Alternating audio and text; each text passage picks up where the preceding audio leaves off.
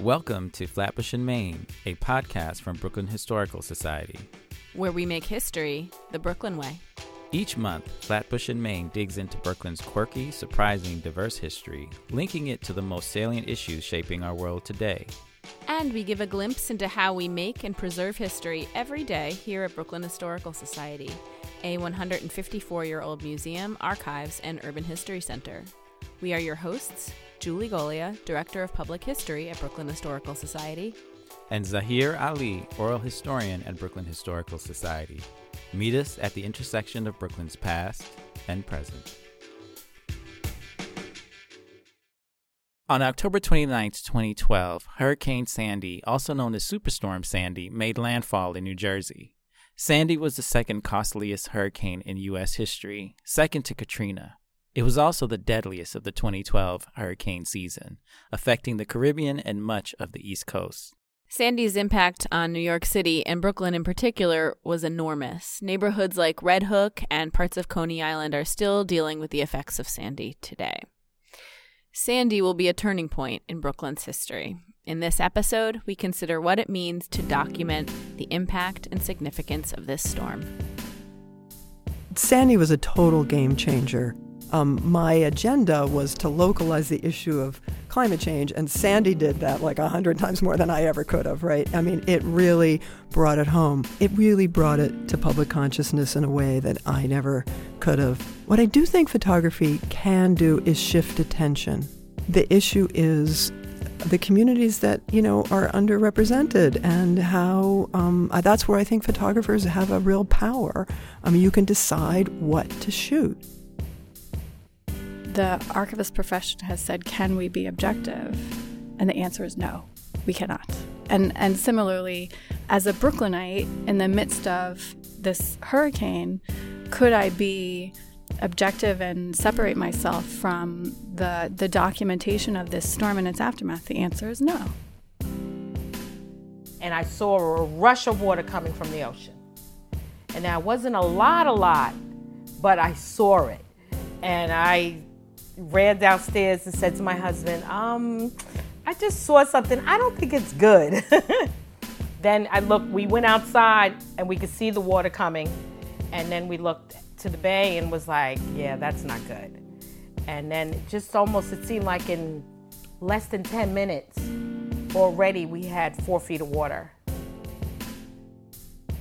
We're thrilled to be talking to Robin Michals today on this episode of Flatbush in Maine. Robin is a photographer whose work investigates the urban waterfront with a focus on environmental issues. She's also a professor of communication design at New York College of Technology. Robin, welcome to Flatbush in Maine. Thank you so much, Julie, for having me. Robin, beginning in 2010, you started a photography project looking at coastal communities, and the project was called Castles Made of Sand. Tell us about this project, its genesis, and the kinds of things that were involved.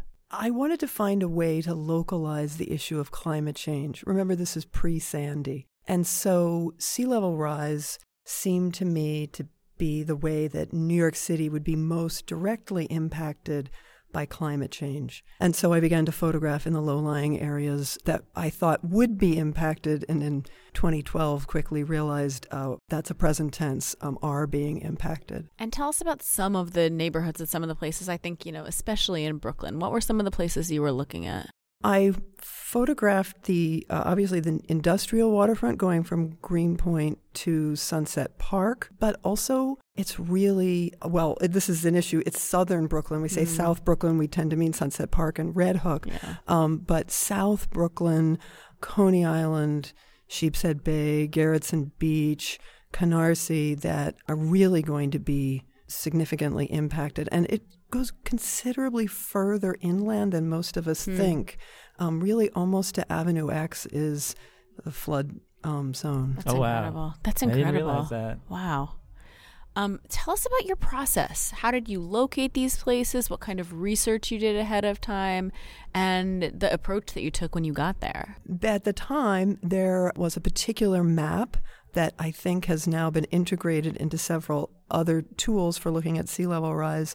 So I was consulting that map, and then I was going to those locations. I am very passionate about photographic color, so I like to use the light at the end of the day. When the light gets blue and the artificial light comes on, it's yellow and orange, and that color to make really ordinary places beautiful. Like, you want to look at them and you want to consider their future. That's interesting. I was thinking about, like, what aesthetically attracted you to the waterfront. You've spoken a little bit about that in terms of the time and the light and the colors, and when people see your pictures, they'll see how vibrant they are. I wonder, story-wise, what kind of stories did those sites attract you to? Most of your pictures as part of this project didn't feature people, right? So tell us, like, the narrative that you felt comes across from these sites. I think you can read the built environment like a text, really. And it's, the built environment that I'm looking at here is between the water and the land. And I think it says a lot about how we view the people that live there, what their lives are like, how we prioritize them. Well, and it's also interesting, to think about the built environment is your subject, but also nature is your subject, right? And it seems to me that the waterfront is this kind of liminal space, this place of tension where these two things like sort of come into battle. And when we're talking about Sandy, one of those things won, and the other didn't. So I guess let's talk a little bit about Sandy. Given that your work was already concerned with rising sea levels, and you had already photographed so many of these communities for like 2 years essentially before Sandy hit, how did Sandy, like a factor, change your work? Yeah, Sandy was a total game changer.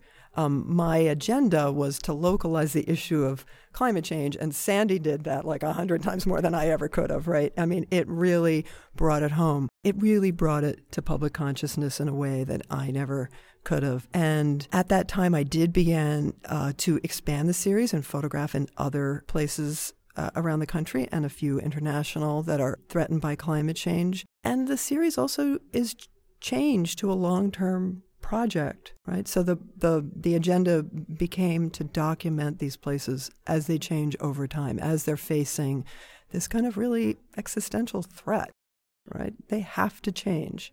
I mean, and I think that's actually, to me, one of the really fascinating things about what's going on in the waterfront at this moment is with the transformation of the deindustrialized waterfront into places of leisure, but also places of private ownership and private residence, you see a building boom there. And it's in many of the places that are these Zone 1 low-lying landfill-built places, and you do wonder what the clock is on looking at how those values will change as storms like Sandy become a more common thing. Yeah, I mean, because this is a thing of what is the priority of the land and the water, right? Like, this is what the land wants to be, and this is what the water wants to be, and who's factoring and this is what a developer wants it to be. Yeah. So there's this like clash, and I think, to your point, some things gonna have to give, right? So I wonder, what do you think photography is, or the role of photographs are in kind of driving home this idea of climate change?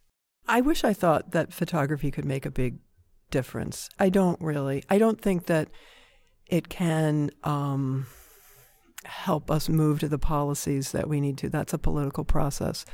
What I do think photography can do is shift attention. So, if you have 90 million photographs taken in Times Square every year, maybe we don't need another picture of Times Square. And Lower Manhattan is threatened by climate change, but I have no fear. Standard & Poor's will figure out what to do, and they will have the resources to do it, whether that's to make their building more resilient or to move somewhere else. The issue is the communities that, are underrepresented, and how that's where I think photographers have a real power.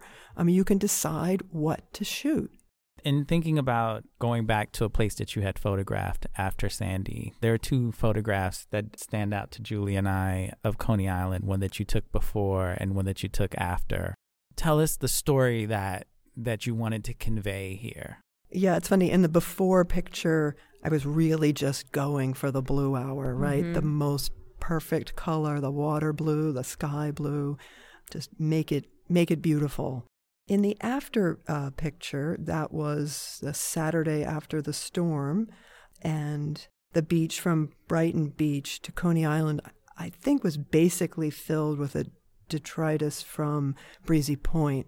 So you had basically people's homes, their dressers and their even refrigerators and just their porches, like things that you could see were part of somebody's home, and they were all over the beach. And there was this moment when the clouds came over the beach and were really quite dark, and the sun lowered enough to be under them that it was really very symbolic of the future for coastal Brooklyn, for Coney Island, right? It was very threatening. And so it was, I think that is really what makes the picture, not so much the stuff on the beach. Tell us, I guess, one of the most surprising or unexpected results from photographing after Sandy. One of the results of the hurricane was it blew away barriers. So suddenly one could have access to areas that were private. So, for example, there was no longer a fence around the Revere Sugar Factory ruin. And there was also access to the beach area or the cliff area behind the homes in Manhattan Beach. Because those are private homes, normally you can't get back there. But since all of them had been devastated and none of them were occupied, after the storm, one could walk along those cliffs behind the homes. And one of the things you could clearly see was that there had been a boardwalk there.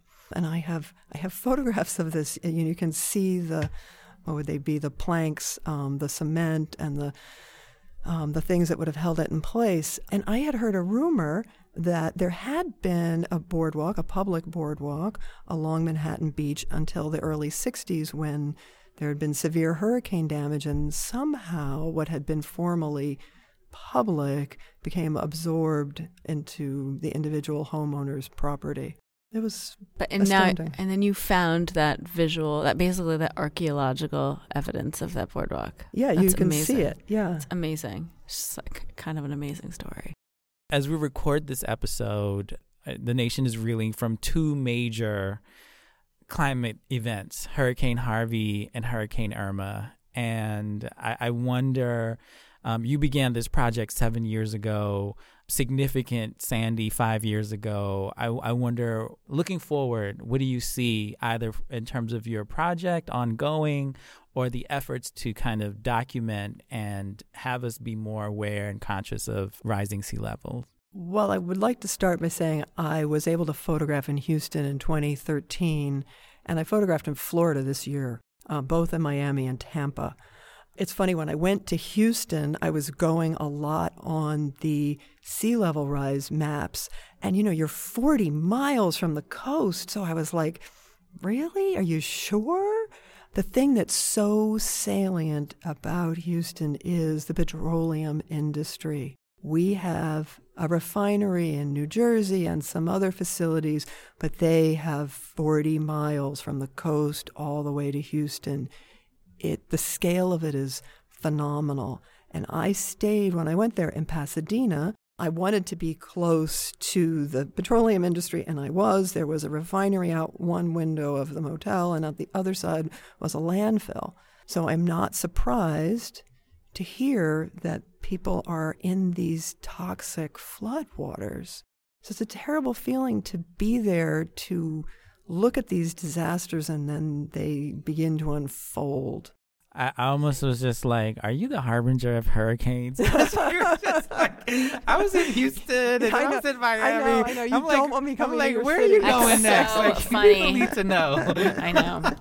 Well, I mean, I think what's actually, it's like, to me, it's what's just maybe more interesting than you being like the harbinger of hurricanes. The Grim Reaper, is that you are actually the harbinger of hurricane damage. Yeah. Do you know what I mean? So it's like, it didn't matter when Sandy was going to happen. What actually mattered was that you could see the origins of what was going to be the result of it. Do you know what I mean? And this is why I like the title Castles Made of Sand. I mean, I did catch the Jimmy reference, but it's also this kind of like, it's there, but then it could be gone the next day. Right. Like it's all solid, it needs, but it's yeah, not. right. And I think that you're not the harbinger of hurricanes, but like I think Julie said, you have an eye for places at risk, right? At greatest risk, even when many of us kind of take for granted that these places will be there. And I think it's an important point that you time the beginning of the disaster before most of us see the beginning of the disaster, right? Or even the consequences of the disaster, so like, right? For you, the disaster began with the landfill and the petroleum. That's right. Right? Not with the hurricane. And I think that's really interesting. You began your project in 2010. Like, for you, the disaster had already begun. Well, and part of that is that the work that I did before Castles Made of Sand was a series called Brooklyn Brownfields, Toxie City, Brooklyn Brownfields, where I went to 55 sites in Brooklyn that were currently, or at that time, on the New York State list. And I was very aware of the legacy of industrial pollution. And most of the time, it's in the ground. It's not really a problem. But for example, the issue around the Gowanus is when there's flooding, right? And in Houston, when there's flooding, that's right. When the land brings up all that has been put into it, right? But also on an everyday level, I mean, anytime it rains in New York, our harbor is flooded with raw sewage because of our combined sewer system. It's just, there's no separating or piecing out the implications of global sea rise and the implications of an industrial legacy in cities around the country. But see, and that's why, I mean, the whole idea of like, this is where the built environment meets the land. And again, this idea of like the land having agency or subjectivity in this discussion. Like no one is like, everyone thinks that we can manipulate our way out of this, that the three of us are the only stakeholders in this conversation. No, there's the environment that has its own stake in this conversation that is going to do what it's going to do. And I think that that's something that people haven't really come to terms with. Well, it's these two, I mean, we always like come back to like notions of hegemony, but like it's these two massive invisible forces, and one is the market that in New York is so heavily run by real estate, and the other is nature, but they operate entirely differently, right? Like this is just this kind of constant growth and growth and growth, and by this I mean the real estate. And then on this side, it is the environment that is capricious and silent, but strikes with deadly force whenever it wants to. But also then is quickly forgotten by the majority of people. Even after 5 years later, we continue to deal with the ramifications of Sandy.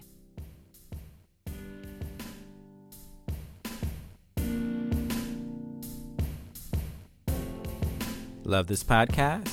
Then head over to iTunes and search for Flatbush in Maine to subscribe, rate, and review us. This increases our rankings and makes it easier for interested listeners like you to find us.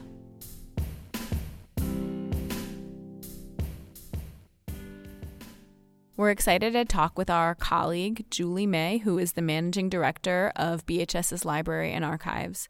Julie was also the curator of an exhibition we put up 4 years ago, about a year after Hurricane Sandy, called Documenting Sandy. Julie, thanks for talking with us today. No problem. Thank you.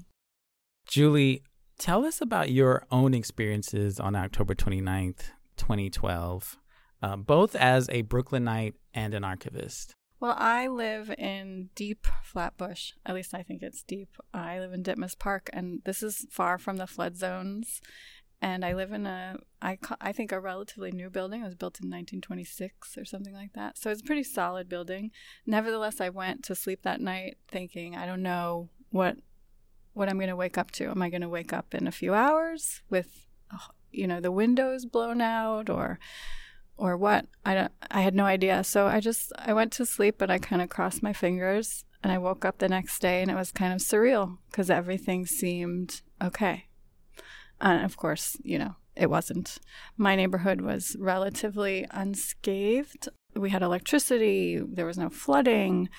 And so I kind of, I went I went about my business, and that meant I went to work. So because I cycled to work most every day, I wasn't really affected by the train schedules being messed up, or no car services or whatever. I just rode my bike to work. So I arrived at BHS, and there were a few other people, and seemingly you could just go to work and do your thing. But of course I was really distracted. I just could not focus on whatever it was I had on my to-do list for the day. So we were sitting around in a group, and I said we should probably go out and be decent humans. And while we're at it, we can document what we see and what we're doing. So that's what we did. And what did that entail? Well, because my focus is photography, I just suggested that we all go out and take photographs, and we start a social media collection campaign. So I think all we did was establish a hashtag, if I remember correctly. And so a number of the staff went out and photographed things that they were doing to help out, and probably recruiting other people. And we also, I think, put a call out via our newsletter or Twitter, Facebook, what have you. And we got some submissions through those platforms as well. And I remember the early days of that feed, like downed trees, but also people bringing supplies to areas. And I don't know, the thing that I remember the most was Red Hook, actually. Oh, yeah. The pictures of Red Hook being just utterly, parts of it just really looked like they were completely destroyed. So you said you were kind of compelled to do this, just you said be good humans. And I wonder how much of your being an archivist kind of informed this, and thinking of, what is the responsibility of an archival institution or an archivist when faced with the immediacy of such an event, of how to document it. Certainly one of our areas that we have a lot of information about in our archive is the built environment of Brooklyn.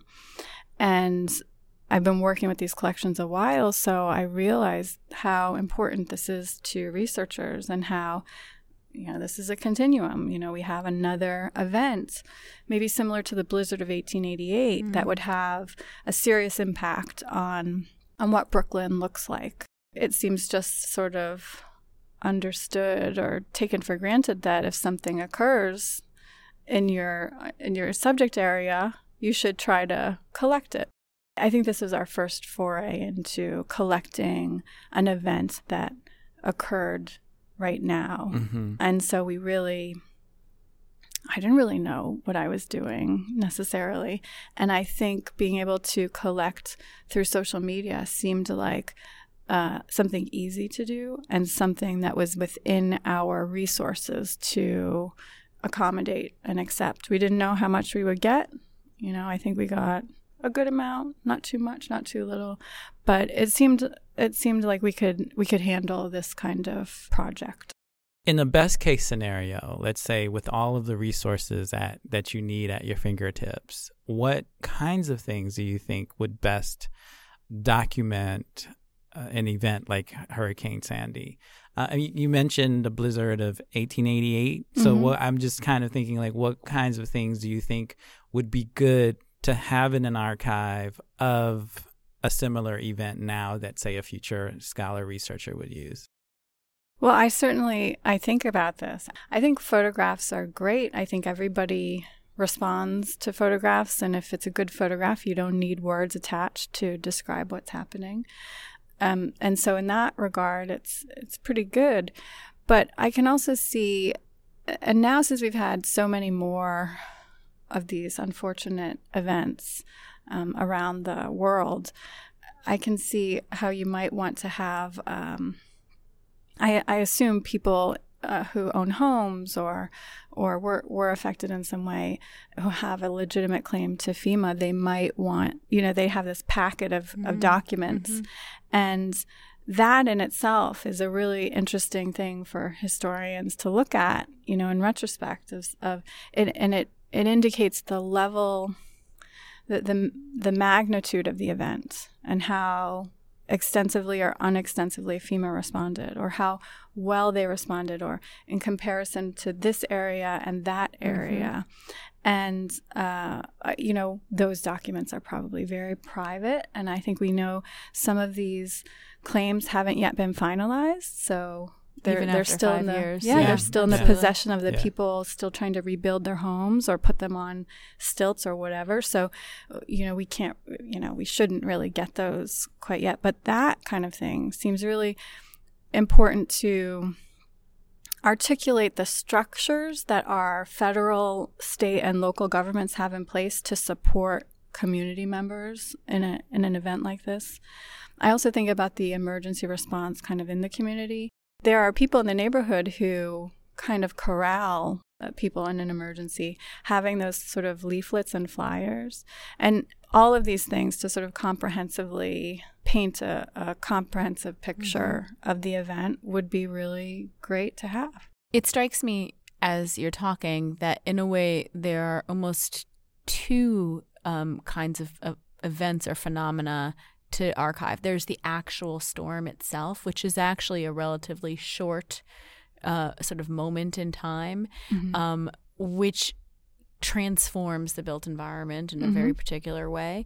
And then there's also the recovery, which is a political thing, which is about community groups, which is about equity and lack of resources. I mean, in some ways, nature may not, know the the demographics of a neighborhood, but the rate of recovery certainly reflects that. And so it's interesting also to think about a storm as a reflection of inequity and community organization and activism. Yeah, that brings up another thing that we would have been great for us to collect is oral histories, interviews of people either forming these community groups to respond, to help out, or talking to people affected directly.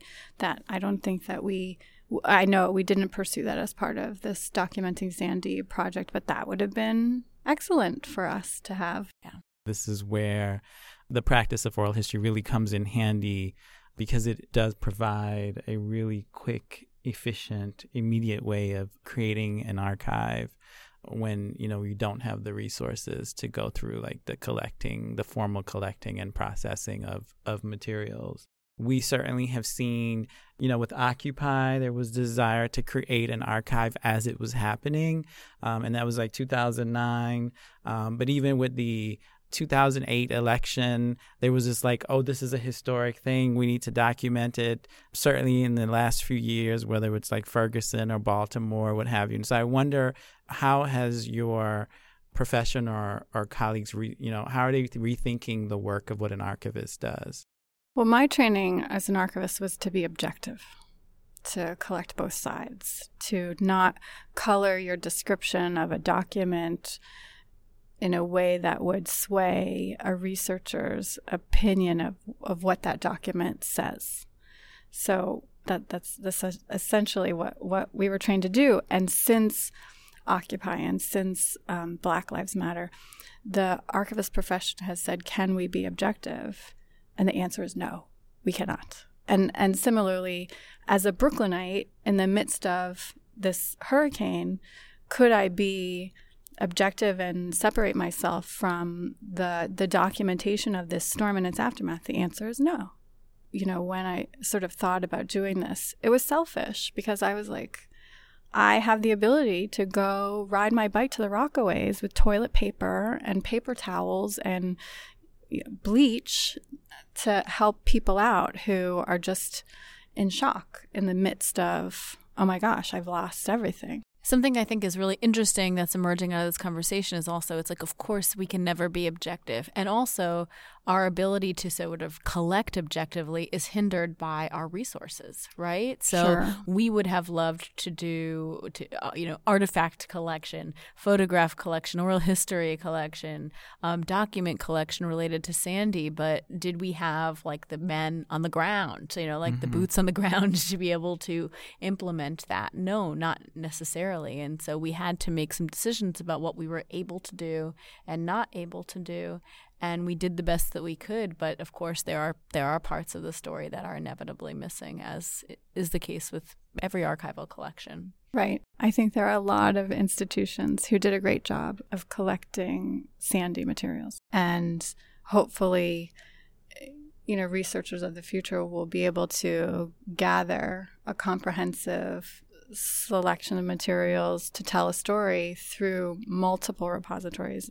So the collecting that we did around Hurricane Sandy resulted a year later in an exhibition called Documenting Sandy, and which you amazingly put together on a very small budget and a very tight timeline.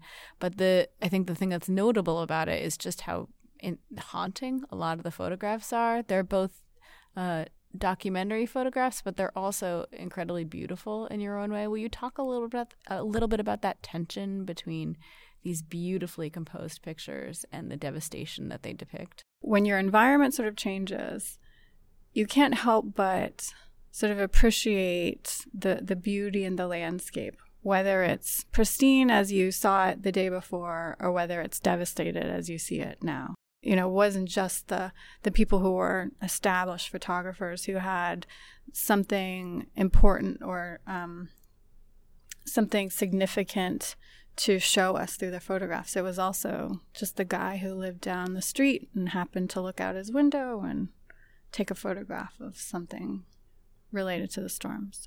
5 years later, both as a Brooklynite and as an archivist, what are you reflecting on when you think back about documenting Sandy? Well, I guess I'm proud of the fact that we did it. Just happy that we did it.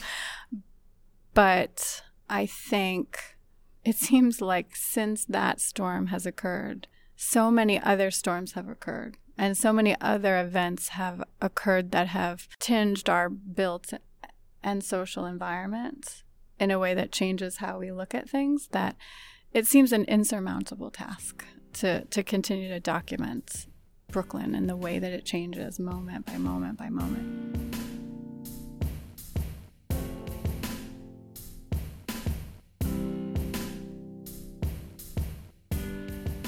In this Voices of Brooklyn, we're going to listen to Pamela Harris, an assembly member in the New York State Assembly representing District 46. Pamela Harris has lived in the Coney Island neighborhood of Brooklyn all her life. She served as a corrections officer and retired in 2013. And she also founded a nonprofit organization for youth called Coney Island Generation Gap, which mentors youth using media arts. This interview took place in October 2013, just about a year after Superstorm Sandy had hit. So Assemblywoman Harris gives us a real eyewitness account of her experiences on October 29th, 2012, and a couple important aspects of context to provide to her really riveting story. I mean, the first is just about the Coney Island neighborhood in general. It's important to point out that, 1 in 4 residents of Coney Island are impoverished. The average household in Coney Island is about $31,000 a year. So it's important to remember that while many neighborhoods got hit, their ability to recover was often directly related to the poverty levels in those neighborhoods. I mean, and it's the numbers and the data for how Coney Island was damaged can be staggering. Coney Island experienced flooding of waters as high as 10 feet. I think one really remarkable thing we'll hear Harris talk about is that the storm pushed about 272,000 cubic feet of sand inland. So it wasn't just a rushing of water, it was a rushing of sand. Water traveled inland as far as 1.5 miles. So this really was, in a lot of ways, a perfect storm for Coney Island residences, as we're going to hear Harris describe. And I saw a rush of water coming from the ocean. And now it wasn't a lot, but I saw it. And I ran downstairs and said to my husband, I just saw something. I don't think it's good. Then we went outside and we could see the water coming. And then we looked to the bay and was like, yeah, that's not good. And then it seemed like in less than 10 minutes, already we had 4 feet of water before I can even get So we get into and go checking on my neighbors. Myself and my husband decided to grab pumps and start pumping out our own home, thinking we're only going to get maybe 4 feet. Mm-hmm.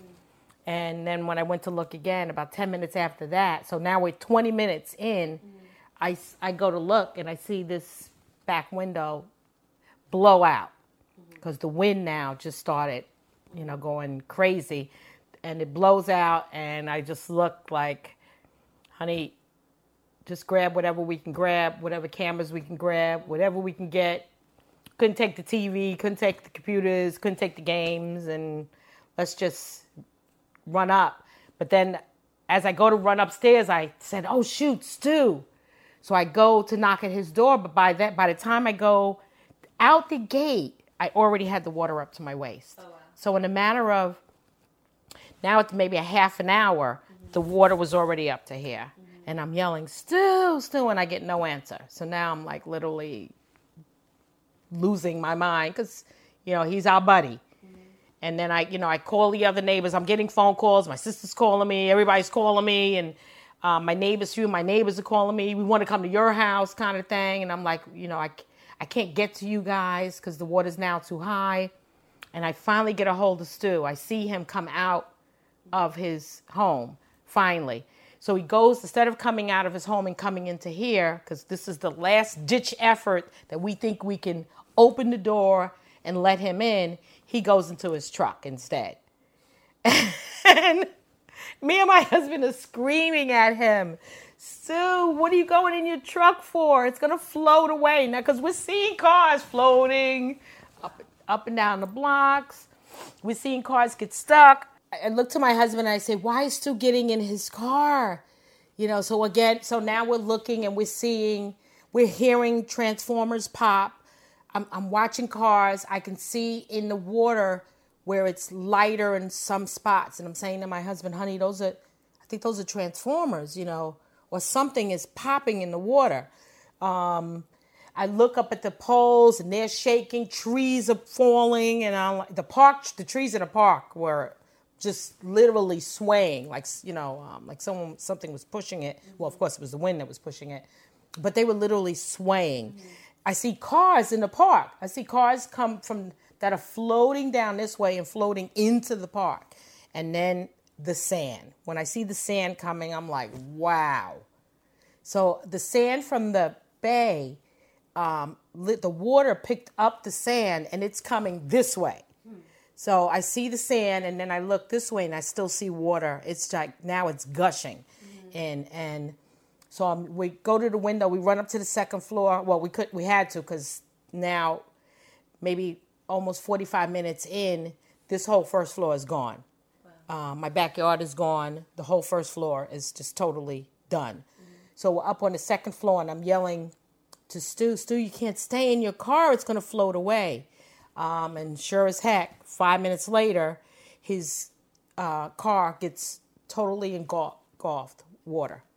Mm-hmm. It's and now the doors are opening. Electrical stuff is going haywire. The doors are opening by themselves. The back door is opening and closing by because of the water. And he just literally floats out of his car. Now we have a fence in between us, and we have the awning in the front. The water literally picks him up over the awning and then drops him back into my yard. So we look at each other. I'm like, oh, God. Now, he's 67 years old, and he's a big guy. So I say, Lee, we got to get him in. Mm-hmm. So we go to the back. We grab the ladder from my other neighbor. We look at her. She's hysterically crying, her and her daughter. They're, like, hysterical. And I tell my husband, I'll get them, you get him. So my husband takes the ladder, he puts it in through our window on the second floor, which is about this, it's like 5 different windows, they're about this big each. And he calls to me, you got to come and help, because now he can't get out to get Stu. So I tell the two in the back, stay. my neighbor and her daughter, just stay. And I run to the front. My husband holds my feet, and I'm out. My whole front of my body is out, down at the ladder, and I'm pulling Stu up the ladder. And we get him up the ladder at the window, and I'm trying to figure out how I'm going to turn him some kind of way to push him and squeeze him. He's about 300 pounds. To squeeze him into this, he's this big, and the space that he's coming through is this big. And I'm looking, and we're literally just squeezing him in and telling him to turn his foot this way, turn your head that way, move your arm up. And we grab his pants and his shirt, and we pull him in.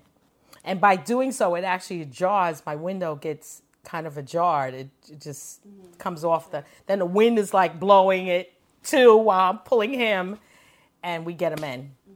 We get him in, and he's soaking wet. His breathing is labored, and I'm just looking at him like, Stu, don't die on me. That's one. Two, I'm giving you my pink bathrobe, and I will never, ever wear it again. So we get him in. He's okay. We get him to calm down. He's okay. And I run. I said, oh, the neighbors. So I run to the back. I grab the other two.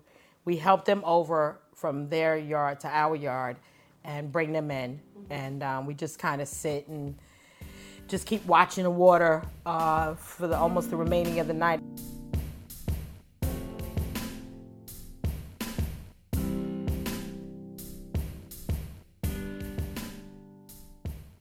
Fall is almost here. The weather's going to start cooling down. And it's my favorite time of year. Is it really? Yeah. It's mine too. Love this. I love I think it's because it's like a back to school feeling. I love like a farmer's market on a fall weekend. Yeah.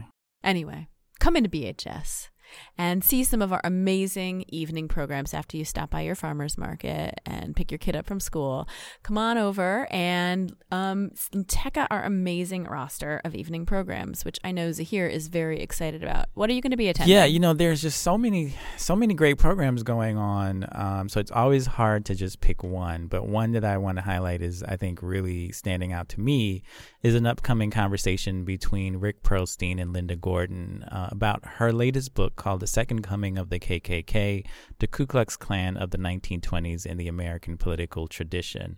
Her book takes an in-depth look at the roots and ramifications of the KKK's 1920s resurgence, and given its 2017's resurgence, I think this is going to be a really important conversation to witness. Yeah. And that's taking place Thursday, October 26th at 6:30 p.m. It's $5, but free for members. So like we always say, and hopefully by now you have your membership to BHS, because there is there's always great programming available for members. And Julie, you are doing not just one, but 3 programs coming up that are really special. Tell us about your upcoming events. Yeah. Another thing to celebrate this fall is the 100th anniversary of women getting the vote in New York State. So this was passed on a state level in New York in November of 1917. And to celebrate, I will be moderating a series of 3 conversations with some really remarkable women. The events are taking place on Wednesday, November 1st, and then another again on Monday, November 6th, and then on Wednesday, November 8th. We will link to all of these in our show notes, and I am lucky enough to get to sit down with people like historian Deborah Gray White. I get to talk to Christine Quinn. I get to talk to the amazing Jamia Wilson from Feminist Press, and a roster of other really amazing women to talk about what it means to be a woman and political in this day and age.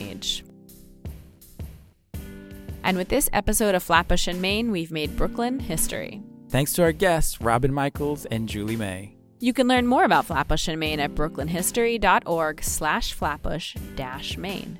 There you'll find more details from each episode, pictures of documents and artifacts, and clips and info on oral histories. Be sure to subscribe to our podcast on Apple Podcasts or any other podcast platform you use. Our show music is by Joe Schloss. Learn more about him at josephschloss.com. Tune in each month for lots more Brooklyn history. From Brooklyn Historical Society, we are your hosts, Zaheer Ali and Julie Golia.